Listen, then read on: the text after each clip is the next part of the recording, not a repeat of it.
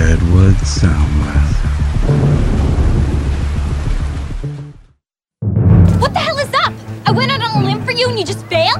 I'm not about stealing. What are you talking about? You ripped off those cheers. Listen, Missy, our cheers are 100% original. Count the trophies. We can't go to regionals with a stolen routine. It's too risky. Changing the routine now would be total murder-suicide. What is this, hush money? Oh, right, it's guilt money. You pay our way in and you sleep better at night knowing how your whole world was based on one big old fat lie. You wanna make it right? Then when you go to nationals, bring it. Don't slack off because you feel sorry for us. That way, when we beat you, we'll know it's because we're better.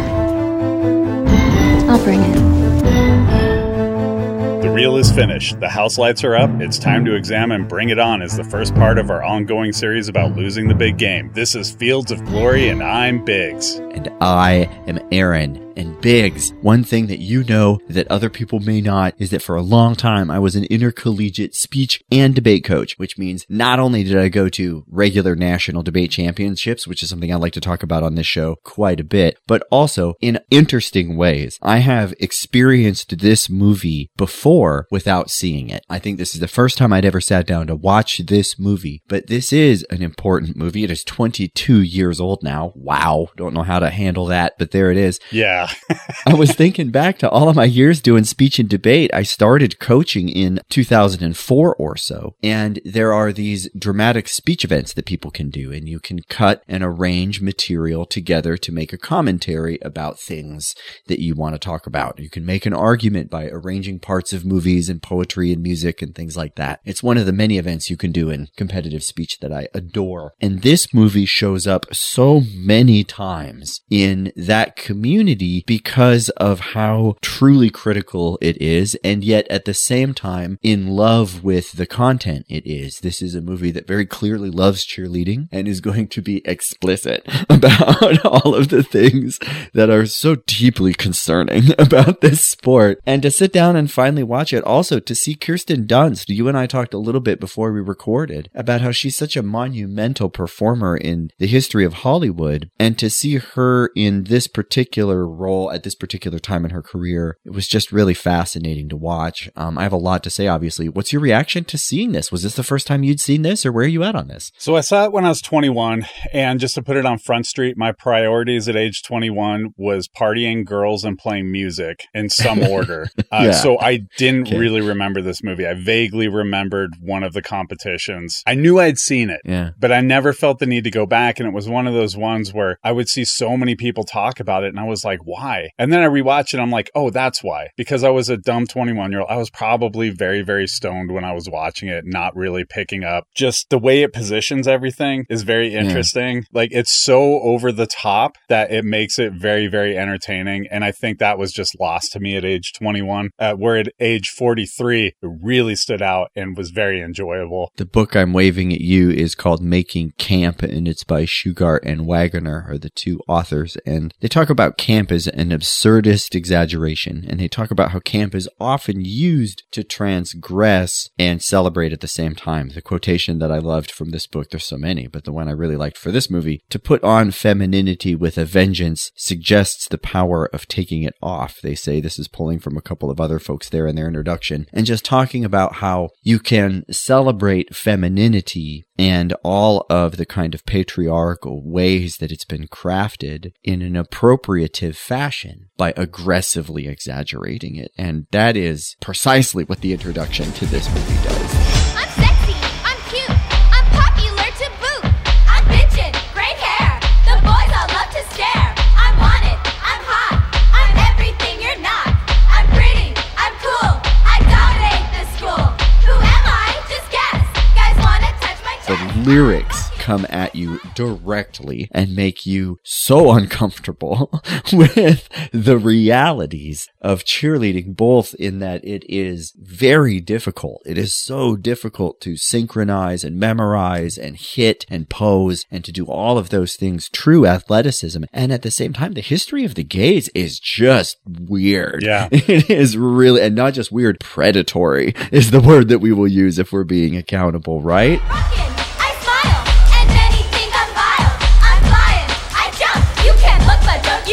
Woo!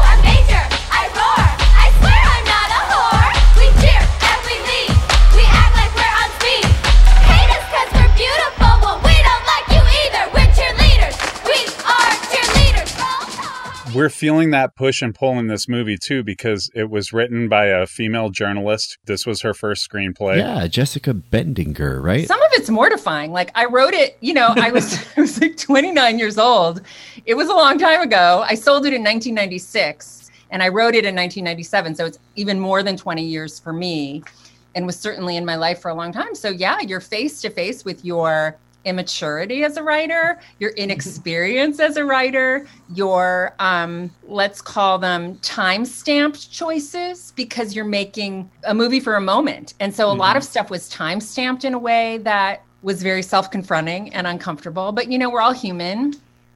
And my heart was in the right place, and I knew what my intention was with those mistakes. So, and tone, this is the hardest thing, right? This is the thing all screenwriters really struggle with, because a lot of a screenplay is performative, right? You're kind of performing the story in words for potential filmmakers, buyers, etc. Like, here it is. This is it. This is camp. This is high camp. It's got heart, but it's really campy. And then it's directed by a male director. He saw that. I mean, that states itself from the opening cheer. We all know how you feel about cheerleaders, and I know I'm going to be fighting that every single page of this script. You get that push and pull. You get commentary on how men are screwing up in many ways. And then at the same time, you get this camera that just leers on the women in uncomfortable ways. You get both of those. And you get stories about Cliff that are just deeply like, why is he so inspired? I don't. Oh my God, dude. His song is not that good. Okay. It's not that good. Anyway, sorry, go ahead. Yeah. And the whole gay bashing of it as well. Yeah. It's such a hallmark for that time. And I mean, yes, it was in cinema before, but there was something about the years, like I'm going to say 2000 to 2015, that were just so over the top, with always having your characters point out that they're not gay and doing it in a very insulting way. And then a lot of trying to have your cake and eat it too. Like, this is trying to say like, we're okay with it, but then also like, but we're not gay. You know what I mean? And they're doing both things at once, which is not really progressive. It's just a lot of noise when you do that. Definitely that generation in time is trying to speak to homophobia, to commodify it, but doing so in ways that are not well positioned. And so what you get is homophobic ways of calling out homophobia. And this is typically done, as you mentioned, through this kind of lens of scapegoating, where we put the voice of the homophobe in the football player, and the audience is supposed to root for the gay cheerleader who finds the boy at the championship at the end. It is very awkward, and it is often deeply problematic throughout the movie. And at the same time, you see a major motion picture. I mean, this isn't a huge movie, but in 2000 numbers, they spent $11 million on this, which is a pretty decent chunk of change. That's not an expensive movie, but that's a lot of money. It's not by today's standards, but that was a mid-budget movie at those times. And mid-budget movies were a very real thing. That was the majority of our feasting at the movie theaters. Like, it was mostly mid-budget movies. You get maybe 10 to 20 popcorn movies a year, 20 on like a heavy year, but typically around 15, right? And then you get some low-budget movies if you have, a small theater like the Myrna Loy where I live in, and Helena. Yeah. These mid-budget movies, they made a lot of them, and part of the strategy was, if you make 5 mid-budget movies, most likely one will blow up enough to pay for the other 4 and pay for the next 5. That's the idea. This one made 17 its opening weekend, which means you broke even and then a little bit on top, and it grossed 90.4, and it spawned 1, 2, 3, 4, 5, 6, 7 sequels, including Bring It On, Cheer or Die, a slasher movie that came out in 2022. Oh my God, we're so dead! Diablos. Bring it on! Somebody's trying to kill us! This is so messed up! Biggs and my wife Kate both said, "What?" And these are two people that I would assume would have already known about such a thing, but there it is. There's also a musical. There's a theatrical musical that is based on this. I was gonna be a cheerleader like the fucking years in front of me. So I stumbled till I tumbled and I made a team. Now my life is every adolescent's favorite dream. Slow motion down the hall. So your example is exactly right on how it doesn't really matter what those other movies are. This one hit. That's not saying all of these movies like, okay, Bring It On, In It to Win It, Bring It On, Worldwide Cheer Smack. I'm not sure that these are movies that a lot of people know about, but there they are. And that's making a franchise for sure. And it's a smart one. It's critical and also essentializing. We'll talk about it for sure. What was your reaction to watching it this time around? You want to just hit me with that real quick? I was delighted, honestly. Other than the criticism we threw out on top, yeah. I was approaching this as work, and instead I found pleasure, which I did not expect. Yeah. It was just fun to watch. Yeah. I really enjoyed the campiness aspect of it. How'd you feel about it? Same. I think that I would say I expected to really like this movie. I really did, because I'd heard it in competitive speech and debate spaces, which is where people go looking for the best versions of arguments that they can find. And this movie makes a lot of very smart arguments, and I really appreciated that. Listen, I'll say it. I like gymnastics. I like competitive dance. And yes, there's a sexualizing component to that gaze that will be weird for us to talk about when we confront Standpoint at the end here. And you and I have agreed we will navigate those spaces together. But just to boil it down to the sheer athleticism of what it takes that many people to perform it, and how hard that is, how brutal that is, how frankly dangerous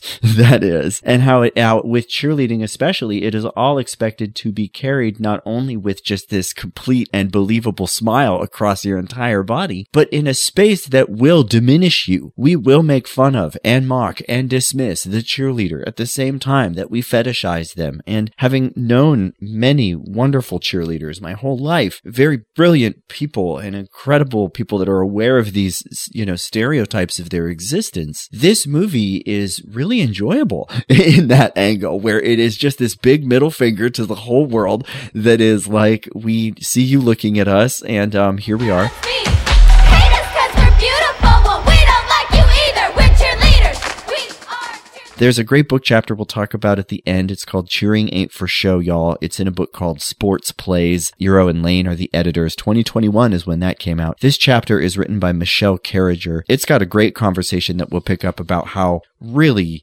deep the symbology is of cheerleaders, and how truly informative the symbology is, not only in how we fetishize, but also how we discipline the cheerleader. And this movie does both. The one touch I wanted to make while you were talking about this is that at the top of that chapter, they talk about a play called Aliens versus Cheerleaders, a short action comedy. And as soon as I read that from the Alien Movie Project to now, I was like, here they are, these narratives colliding. And alienhood and cheerleading are part and parcel, because it's always about not belonging when we are bashing the cheerleader, where we're bashing them from the view of the outsider, someone who's alienated by popularity or beauty or charisma or whatever it is that we hate about cheerleaders. This movie really does a good job of speaking back to all of that, and it created what I think will be a very wonderful conversation we'll have at the end about how cheerleading and football couple together to tell a very explicit story of settler colonial belonging. What kind of man and how do you know? What kind of woman and how do you know? And what are our roles in this constant drama that plays out in our minds? We had a deep dive on that. That was kind of fun. Before we get into that, we should probably take a look at the tape, right? Tell people what happens in this movie and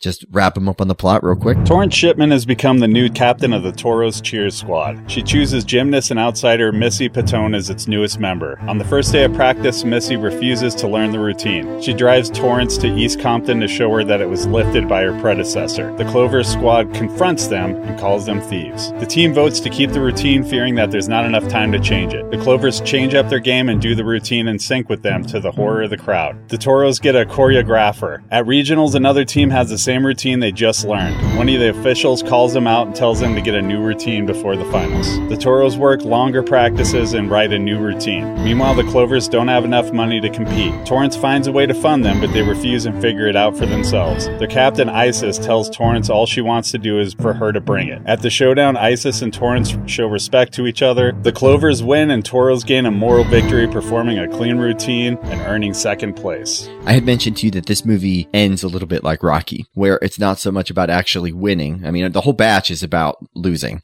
Yep. So we're going to come back to this, I think, quite a bit, this comparative. Going the distance is the whole component of Act 3 for Rocky, the big fight. And here it's about bringing it. And my question to you is, are these the same thing? I think so in a lot of ways, right? I think so. Like going the distance is a literal term in boxing, but it's also, it's a sports metaphor that we throw around all the time. And they're definitely going the distance in this one for sure. Probably true for Bring It too, or Bring It On, I would imagine. I don't know. Like, I guess it's a little more literal. This movie is very explicit about the views of the gaze of masculinity. It's very explicit about the legacies of gentrification and the ways that whiteness steals and appropriates from impoverished spaces and then tries to pay its way out of apologizing for that, right? Like you've got that whole angle on this. I feel like the boyfriend angle is weird. Cliff, the boyfriend, is there exclusively to be the guy that hates cheerleading but loves the main character in an effort to try to rope in the non-cheerleading people, because there's always people that will hate cheerleaders. That's the disciplinary aspect of cheerleading that we have talked about, right? Yeah. And Cliff is there to give them space to like be in the audience. They can fetishize the girl and get the girl. They literally have a shirt that says cheerleading equals death. Oh, that was the little brother. Yeah. I thought they both had it. I could be wrong. Anyway. Yeah, that was the little brother after she blackmailed him back.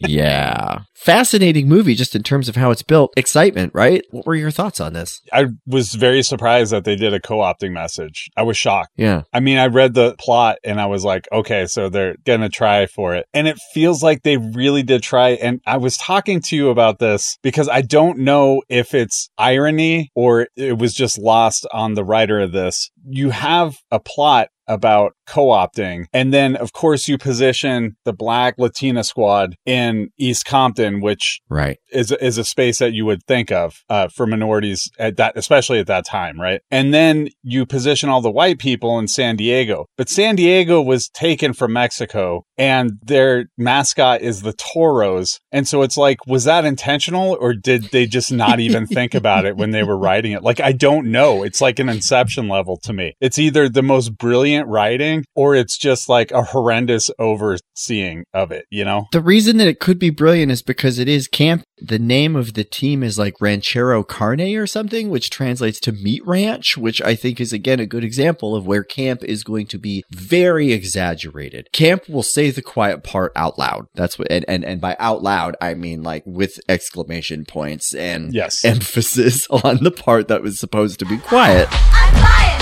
I jump, you can't look but don't you hump. Whoa, I'm major. And I think that in that angle, it makes a lot of sense to be like, this is how it was written. And it's exciting that this is the particular counterpoint that you bring up in the Monstrosity book by Calafell that I talk about quite a bit. She talks about the shooter James Holmes, who was from San Diego, and how they counterpoint San Diego to her home of Aurora, Colorado, saying that San Diego suburbs is coded as a whiter space than Aurora, Colorado, even though San Diego is more diverse than Aurora, Colorado. And it's the counterpoint that the San Diego suburbs are built in the imaginary to be a very white space. And Biggs is right. It was stolen. It was definitely stolen. Yeah. And so for this movie to be telling the story of theft from the standpoint of a narrative that is whitewashing the space and place of San Diego is either incredibly ironic or an exact example of where camp hits on the nose. And one of the things that we'll say about camp that I think makes it so funny and so interesting and so exciting, frankly, is that by exaggerating the lie, you can expose it in all sorts of surprising ways. And this is where you and I went down that Inception level rabbit trail where we're like, is this just all that sports are? Is all that sports are is us just reimagining and retelling the stolen land story to ourselves? And all of the settler colonial critics that I've been reading the last couple of years are just nodding emphatically on the sidelines, being, yes, this is, you are whatever mascot you find. And you and I looked at our own, the Helena High Bengals, and we talked a little bit about, England's relationship with India and how the Bengal tiger plays into the imaginary. And then we talked about the Capitol High Bruins and how the grizzly bear is situated as part of the frontier. And boy, we just really had a fun trip down there. And it's a good example of where this movie has just absolute layers of smartsiness to it. And we don't want to say that that's in spite of it being about cheerleading. That's the whole misconception of cheerleading, is that it doesn't come with this. It represents the community really well in that it is very self-aware and very reflexive as it does the thing. Absolutely. We talked about the excitement component of this movie being the real low point in Act 2, where they hire a choreographer. Amazing. The spirit Spirit Fingers dude could have a whole show based on this guy for some reason. I actually have a headline for that. Do it. Cheer Panel pulls the plug on Pilastri Pyramid. But that guy is intense. And I love a montage. I love a training montage. And he is just way more hardcore than you should ever be in any sport. And it's great. He's wearing all black as if he's going to address ballerinas or like a play. You know, like I think of a director that way. Yeah. But then he's just like right in their face. And the Spirit Fingers thing killed me because it's like they're exhausted because he's like, this is how you do Spirit Fingers. And his fingers are just like flowing in a way that is not natural. Like he clearly like worked out his fingers for a while to do that scene. It's not easy to do that many Spirit Fingers. I mean, I was trying when I was watching the movie, and I was like, within a minute or two, you're like, I don't want to do Spirit Fingers anymore. He is theater's counterpunch to cheerleading. Cheerleading gets made fun of by the masculine angle of football. We see that in this movie. Cheerleading gets made fun of by the so-called establishment of mom and dad and people that want you to grow up and have a career. We see that in this movie. Cheerleading definitely gets made fun of by the fine arts. And here we're talking about ballet and theater, and that's this guy's job, is to be that heel. I am a choreographer. That's what I do. You are cheerleaders. Cheerleaders are dancers who have gone retarded. What you do is a tiny, pathetic subset of dancing. I will attempt to transform your robotic routines into poetry, written with the human body. Follow me, or perish, sweater monkeys.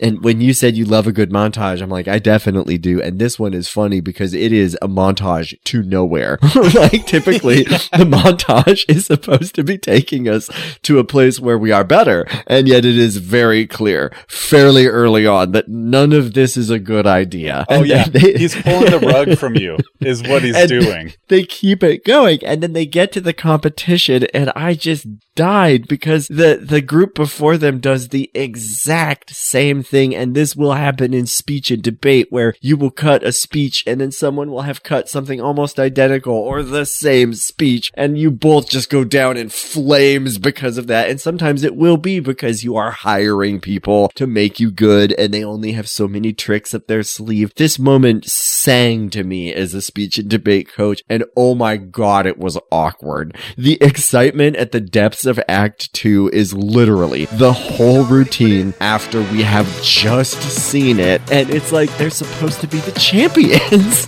And they come out and they're doing it as hard as a champion can and trying to be surprising and be spontaneous. And it is identical. They're doing a really smart thing, though, which is when the first team does it, you see the horror on their face from backstage because it's the same song. And then they come out and they see from their point of view, oh my God, they're doing the same routine. But then when they go to play, they will show them like sweating, trying so hard. But you only get like maybe 3 seconds at a time before like a 2-second awful reaction from somebody in the crowd. And they intercut it that way constantly. So you just like know that they're just failing and in flop sweat, you know? It is so brutal.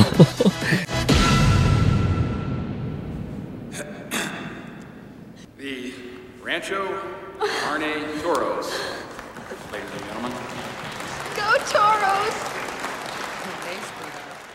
It is a crash and burn moment that I appreciated so much as a, we may not make it kind of moment in a movie. God, it was incredible as a counterpoint. You said, I asked you the question, like, does the end of this movie hit the same way that the end of Rocky does? And I think pretty much everyone is going to agree that the end of Rocky itself comes to this bell moment. And at the end of the bell, they're both still standing. It is what it is. This is, you have to see both routines and then we have to have an awards ceremony where we announce. And I will say this is awkward. I know this is a rabbit trail, but I'm going to go down it. When you announce third place, everybody claps and that person celebrates. But when you get to the point of announcing second place, as soon as you announce second place, you typically have also announced first place, which makes it very awkward, especially in an upset. Like at the end of this movie, the first place team tends to get pretty excited that they won and the second place team is still receiving their award. Anyway, this movie has all of that it has to go down. So it doesn't have the same kind of narrative point that Rocky is going to have at the end of that. It's different because the way that Rocky ends, it's a victory for him, even though he didn't win the match, right? And Apollo, we established right before that end that like Apollo is exhausted and this was not the match he wanted. Mm-hmm. He was expecting to just walk through it, so he wasn't thrilled about it, right? Mm-hmm. But in this, it's like both sides are celebrating and they want the audience to be happy for both sides. You know, that's like a key difference. So I think the celebration at the end feels very different to me because they're trying to accomplish different things. They're trying to accomplish a victory for both parties. Yes. At the same time. Gabrielle Union said, apparently I was reading the trivia for this on TikTok fairly recently, like this year, that they used more footage of the Clovers cheerleaders for the trailers than actually made it in the movie. And her feeling was that they were trying to tell people that they were in the movie more than they actually were. This movie very much could have, and in fact should have been about the Clovers. Like, why is it not about the Clovers? Like, you could absolutely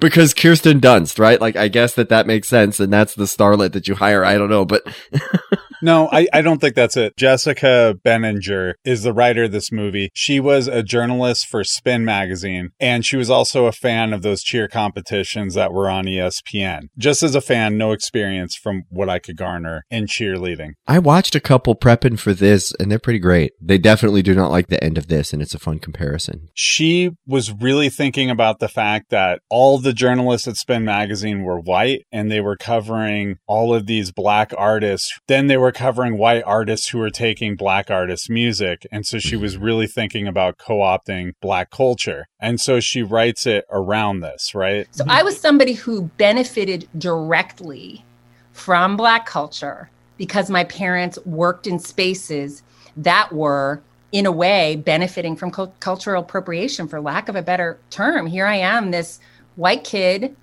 whose public school in Connecticut couldn't be preppier. And I started interning for Spin magazine when Public Enemy was on the ascendancy in New York. They were very influential. And I was asked to cover Public Enemy. You can imagine. I loved hip hop. And here I am covering. I'm aware, again, of this. I am being employed writing about something very different from me. But if I don't write about it, it's not going to get covered. There's no one else covering it at the magazine at that moment in time. And I was still in college. So I think the one way in which this fails, and it's probably because it is a white writer, is she didn't think to actually center it onto the black team that's seeing the white team stealing it, which is unusual. Typically, you're not the villain and then trying to make right. The protagonist is kind of a heel. Yeah. I mean, I do think the Clovers are a more interesting story for the movie, and I do think that would be a better movie. Yeah, I agree. But it is fascinating and odd that it is built this way. She ends up kind of being that heel because of that. We're looking for a few good cheers, cementing the squad. Yeah, this I think was actually pretty cool because it set in motion a conversation very much about building the squad. And one of the montages that we saw definitely in Major League, and that I think we'll see again, Rocky and Karate Kid were about individual performers, but like we have to bring the team together is going to be kind of a fundamental part. And there's definitely going to be a quote, "Who's with me" speech. This is not the depths of Act. I mean, sometimes I guess it's depths of Act 2, but not the end of Act 3. This is early on. This is like we have to come together to be a team or we're going to die kind of thing. And we see that building in this movie. I know I've screwed up royally as captain, but I believe in this squad, and I know we can bounce back from this. I'm not saying it's going to be easy. It's going to be hard work. We'll need a new routine, something amazing and fresh, and we've got less than 3 weeks till Nationals. But if we can do it, if we can pull this off, then we can really call ourselves original. Now who's with me? Missy coming on and being the outsider that has to like come to grips with her own sexualization is very weird. And I don't know how to handle it because she is right in her criticality of cheerleading in a lot of ways. She comes from gymnastics and her job is to say that cheerleading is not as good as gymnastics, and fine. But I think what's tough for me, it's the scene when they're doing the car washing and Cliff is Missy's brother, and that is who Tori is in love with, and that's Dunst's character. And he shows up and fights with his sister and tells Kirsten Dunst that he wish he had a brother. And Kirsten Dunst says, but your brother wouldn't look as good in a bikini, would he? And Cliff kind of chuckles at that. And this is where they're using the bikini to raise money by washing a car to go to nationals. So this is a moment where we are explicitly saying if you had a brother, we wouldn't be able to sexualize them in order to make money for our sport. And I'm just like hitting my head like this is so difficult to walk around in terms of how the team has to come together, not only when it comes to accounting for an insider or an outsider who will become an insider, but also that outsider is aware of how this is going to sexualize them and literally explicitly tells her brother that's what she's doing. The real war stuff. You see this moment a lot in war movies when the new recruit joins the squad and has to make their way into the squad. And obviously the particulars of what they're judged on will differ. Here it will be very emphatic. In this movie, it's like your makeup isn't right or your butt is not right. And in the war movie, it will be other stereotypical masculinized tropes to emphasize on the difference of gender binarism. But it's the same function, which is to, as you say, build that squad. And we have another example of this too, because towards the end, you have the captains respecting each other, right? Like they're pointing out things that the other team could do to do better. And it's one of those moments in a war movie where you have the two generals sit across from each other and they don't like each other, but damn it, they respect each other. If anything, it's more showing Isis accepting Terrace's as a captain, right? It's kind of showing that she has made it to the mountaintop because she's been struggling with leading this team, because she fails over and over again in this movie until the end when she loses, but gets the moral victory.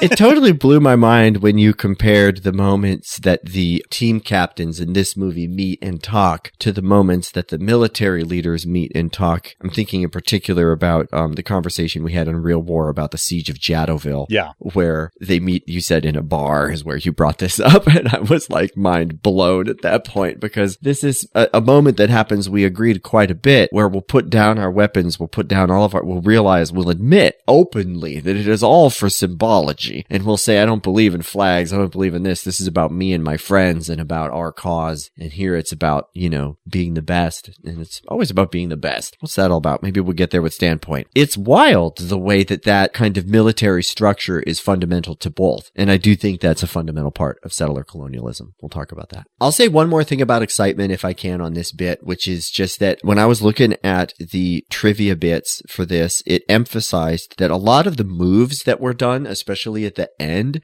in particular the ones, I can't remember the names, all the names are there and they're pretty self-explanatory, but I think the ones where they fly forward with their head kicked up and then they flip over, where they like literally do a Superman and then flip. A lot of these are moves that are illegal for the high school championship tournament, so they're relying on Hollywood going way over the boundary to emphasize a spectacle of excitement. And it was interesting because the same note mentioned that the uniforms for the Clovers and the Torres both had the bared midriff. There are so many articles about femininity in the midriff and how the midriff communicates sexualization and commodification. That is not allowed in the high school cheerleading competitions. And that's just another example of where the quote excitement is the kind of fetishistic gaze, and where the risk and the danger elements are obviously going to be taken way over the top for Hollywood standards in order to make it that much more exciting. It's like, again, if you watch the tournaments, I think that they are exciting because what they are doing is hard, but it doesn't look anything like the music video at the end of this movie, obviously, right? Yeah. Like, cause yeah.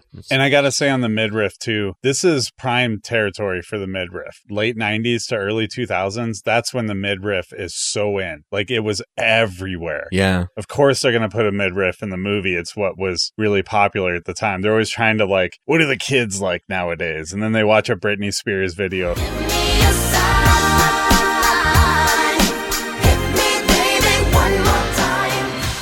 And they're like, okay, we got it. We got the outfit that we're going to use. Oh my God. I would absolutely want someone to write a paper about Britney Spears and the prevalence of midriffery going on. I mean, she didn't create it, but she was definitely a part of it, right? Oh, and she definitely exploded that thing in ways that are hard to explain. It's Britney, bitch.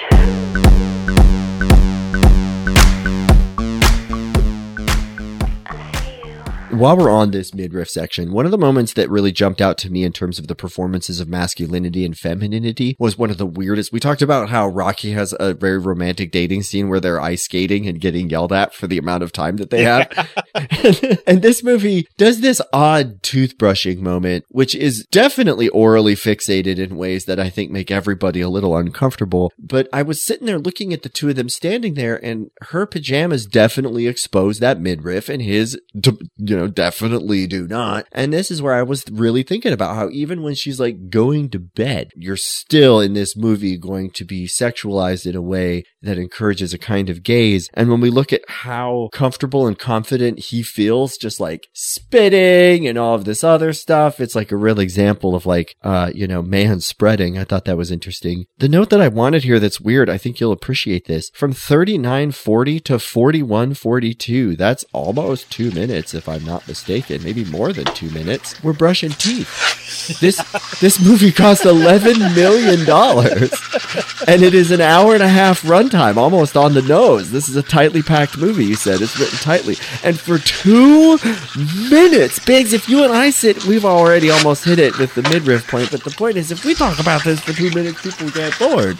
That's a big gamble on a subtle scene, and it is odd. Let's go a little bit further. Usually when there's toothbrushing in a movie, it's a guy having a conversation with a woman, and then she'll say something, and then he'll walk over with the toothbrush in his mouth, and then he'll put it to the side of his mouth and then talk. So he's never really brushing his teeth typically, because they're like, we'll use that transition time while he walks over to have the conversation to show the business of the toothbrush, right? The business of the toothbrush.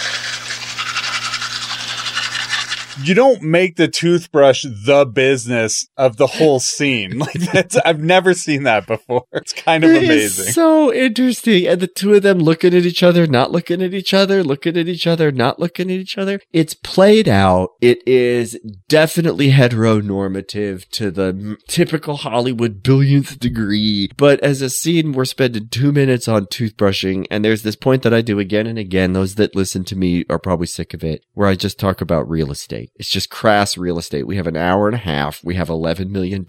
There's a dollar to minute ratio here, and it doesn't break down that simply, but it kind of does. And it's like, if you're going to spend 2 minutes brushing teeth, then there's got to be a point to it. And as you were answering this, Biggs, in my mind, I was imagining a title of a paper, The Semiotics of Toothbrushing in Hollywood Cinema. And I'm like, you could write it. It could be done. Someone needs to do this work. It's important. Crest will fund your paper. They probably would. They do not fund this podcast. I will say that much. No. Okay. I promised it at the top, and we do have to talk about it. You said is like stealing and co-optation an important part of the story, and I said that I think it is, but I think that settler colonialism is a bigger part of the story, and I just really want to lean on this for a couple seconds, where settler colonialism is always about land politics. With the Helena High Bengals, we're talking about a particular kind of colonialism, which is going to fetishize and commodify and exploit, use India to make money, bring money back, bring tigers back, put tigers in museum, put stolen artifacts in museum. That's old school colonialism. Settler colonialism is about taking and owning the land and keeping the land. And when it comes to our celebrations here in this country, we're talking about at the national level of these competitions, people that represent their high school. And that high school represents that particular place in a particular town. And you go to that particular place in particular town, and there's a patch of turf called a field where they will battle for their land, and they will own their land, and they will fight to represent their land. And that is the land that they speak for when they say Compton or Michigan or wherever it is that they are from. And it is so interesting to me that when it comes to this just strict comparison between cheerleading and football, you and I both loved that the football team was so inept in this movie. Just exquisite campiness par excellence. But in terms of the gender's storytelling here, the ideal femininity will be sexy. It will be happy. It will be fit. It will be supportive. It will be on the sideline. And it will be brave. It will absolutely subject itself to bloody noses and lost teeth and potentially broken necks and broken legs. Cradle out! You bet I can! Okay, ready? 1, 2, down, up! Are you okay? I'm fine! fine, really. Don't you guys worry about me. It's just a scratch. I'll be back to practice tomorrow, so don't you guys fret, okay? And I don't want you to worry at all because I am a quick healer. I promise you guys, I'm gonna be there for you.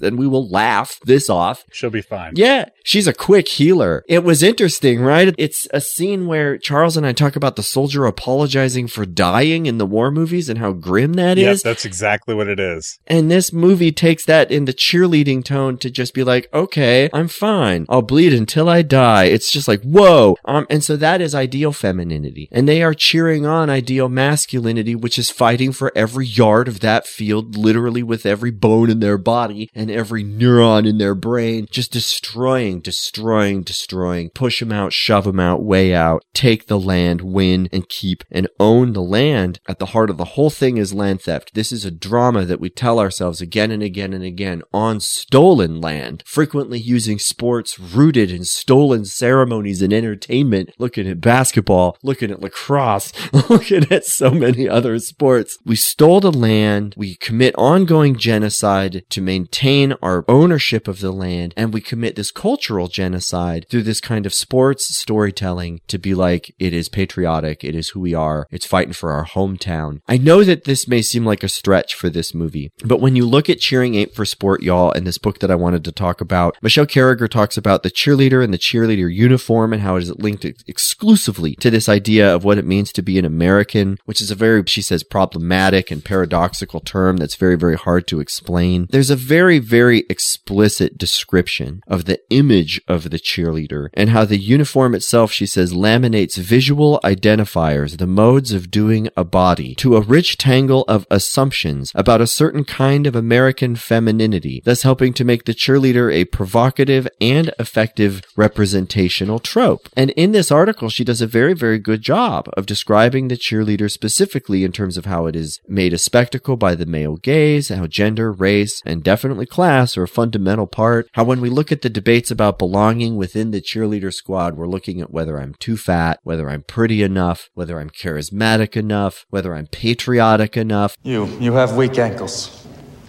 One of your calves is bigger than the other. Too much makeup. Not enough makeup. What's with the skin? Say it with me. Sunlight. Male cheerleaders. Enough said. Smile. Don't smile. Good general tone and musculature. Report those compliments to your ass before it gets so big it forms its own website. And you. I take you to be the captain, which means you'll probably need more work than anyone. Look, you don't... But... No. Don't speak. Don't think.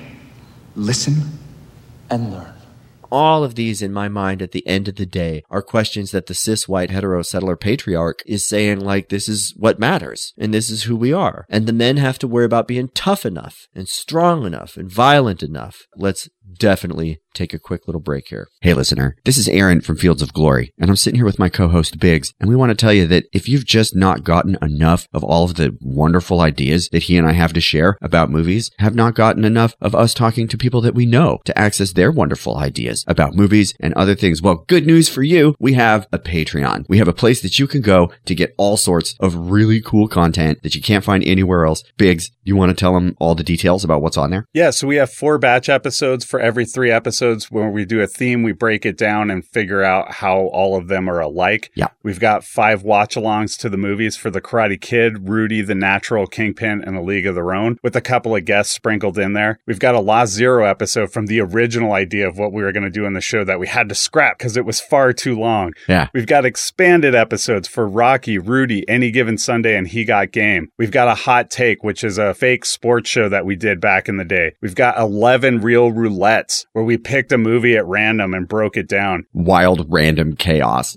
We've got an episode of Star Trek versus Star Wars where we were comparing the 2 franchises. We've got a That's Debatable, Superman versus Batman. That's a total of 14 original episodes, 27 altogether with over 28 hours of content. So please check out our Patreon page and get all of it. Spanning all sorts of different movies. Biggs and I are interested in sports movies, but we like to talk about other stuff too. There are just so many cool guests. There's so much cool content, and you can find it on our Patreon page. Patreon.com/Fields of Glory. That's patreon.com/Fields of Glory. Go there and make a contribution. We are not wealthy people. We spend lots of time making the content that might have helped you do your dishes or drive somewhere that was not very entertaining or interesting. If you've enjoyed any of our content at all, if you want to find more, patreon.com/Fields of Glory.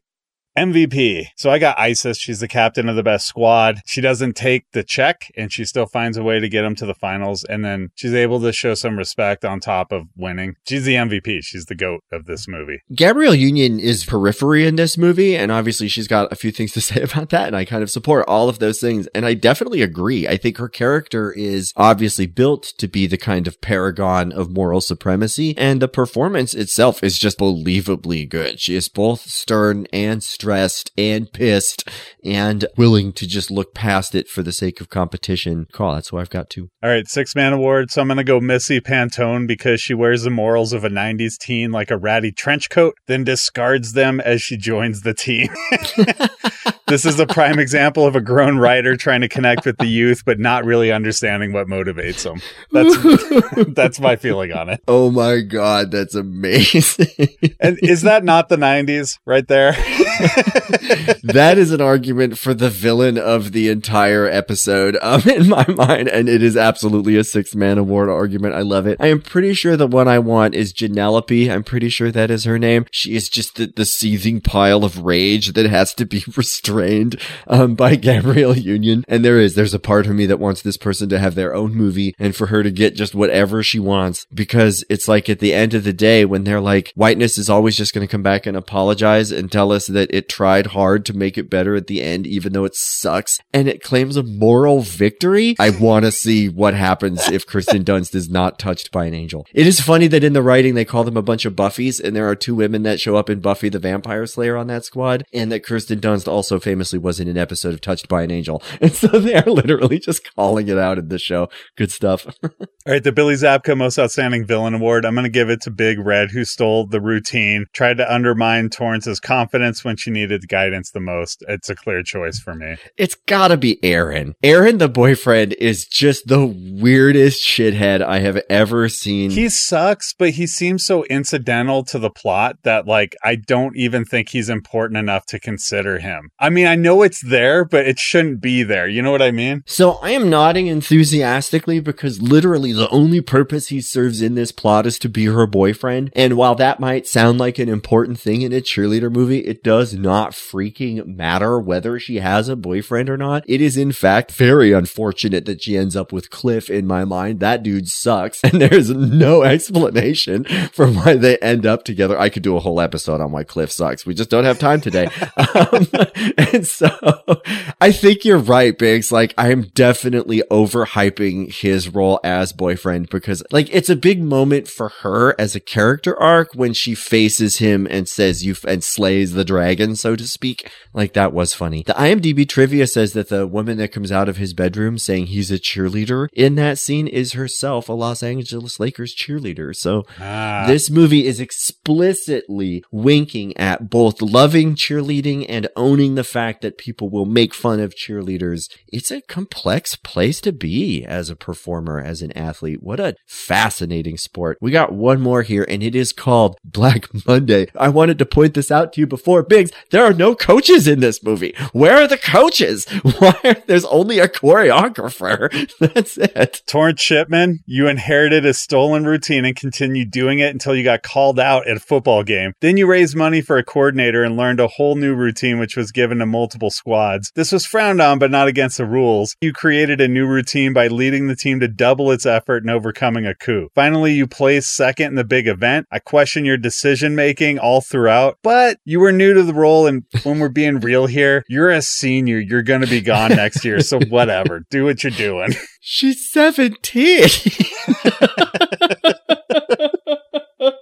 All of our other Black Mondays is Biggs, the GM, dressing down pro coaches, and here he's got a senior in high school. Nobody escapes. Get out of here. Get out of my office. Sports are unforgiving. And I wanted to point out the commodification of capitalism with hegemonic masculinity. We talk about how Rocky and Ralph Macchio all end up being the good male worker. The sexualization of the cheerleader body to sell tickets to go to nationals is the strangest version ever of this, because they are in high school. By the way, it's a real thing too. I know it is. And I've always thought it is weird because they are in high school. The announcer at nationals in this movie, not in real life, not on actual ESPN, but on The Deuce, which is the ESPN channel for this movie. The guy is like, lock your doors, bolt your windows. Daytona, Florida has been invaded by teenage cheerleaders. And what do they want? The chance to be the #1 cheerleading squad in the country. You know, in high school, I couldn't pay a cheerleader to talk to me. Now, I'm surrounded by them. And let's face it, any sport that combines gymnastics, dance, and short skirts is okay by me.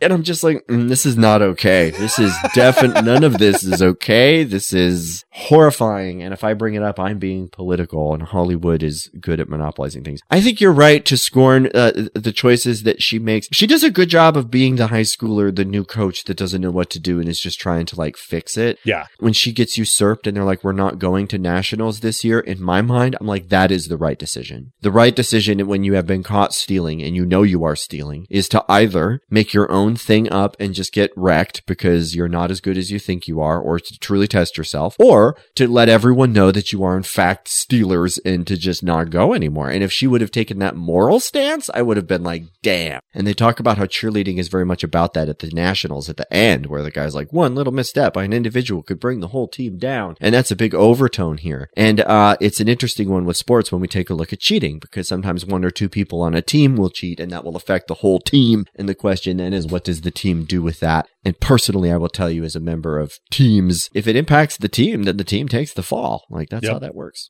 That should be how that works. I don't know. I will say that we could spend so much more time on this movie. We did not even get to the Hey Mickey outro. We didn't get to spend nearly enough time with the song at the beginning. That's what the batch episodes are for. I know. We'll revisit it in the batch episodes, but I will say this is a thoughtful movie and a good one for this show. Like, the fact that it has so many sequels means we definitely could revisit it, and maybe we will, to get into some of these other things. Let's move on to the poll question. So what movie establishes Kirsten Dunst as the most important actress to the public eye? We were talking about this, so I figured it's a good question. It's a fun one, yeah. I've got Interview with the Vampire. It's got to be it. Little Women, Wag the Dog, Bring It On, or Spider-Man. I think those are the big ones, right, that establish her. So I feel like my vote would definitely be for Interview with the Vampire, but it's just because it's her first. We'll be back next week continuing our block on losing the big game with Kingpin. But coming up next, Monica and Tess confront a young man who considers using Napster to steal Enter Sandman. Frankie Muniz guest stars on Touched by an Angel. Coming up next.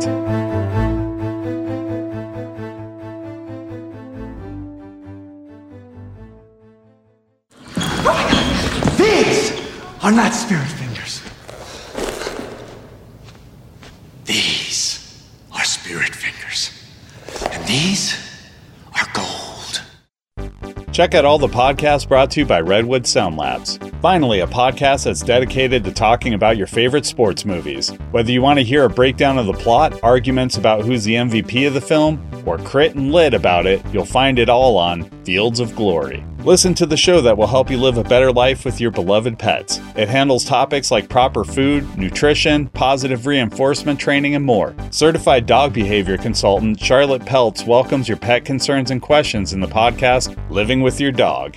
Zach and Matt are two horror movie enthusiasts of varying experience discussing horror movies through the scope of content, context, and comedy. They'll hit on the good ones and the classics, but they're really excited for the bad ones. Listen to Watch No Evil. Charles is a Purple Heart recipient and cinematographer. Aaron is a professor and critical cultural scholar. Together they explored the narrative, effective, and production politics of war cinema on the Real War Project. That's REEL, War Project.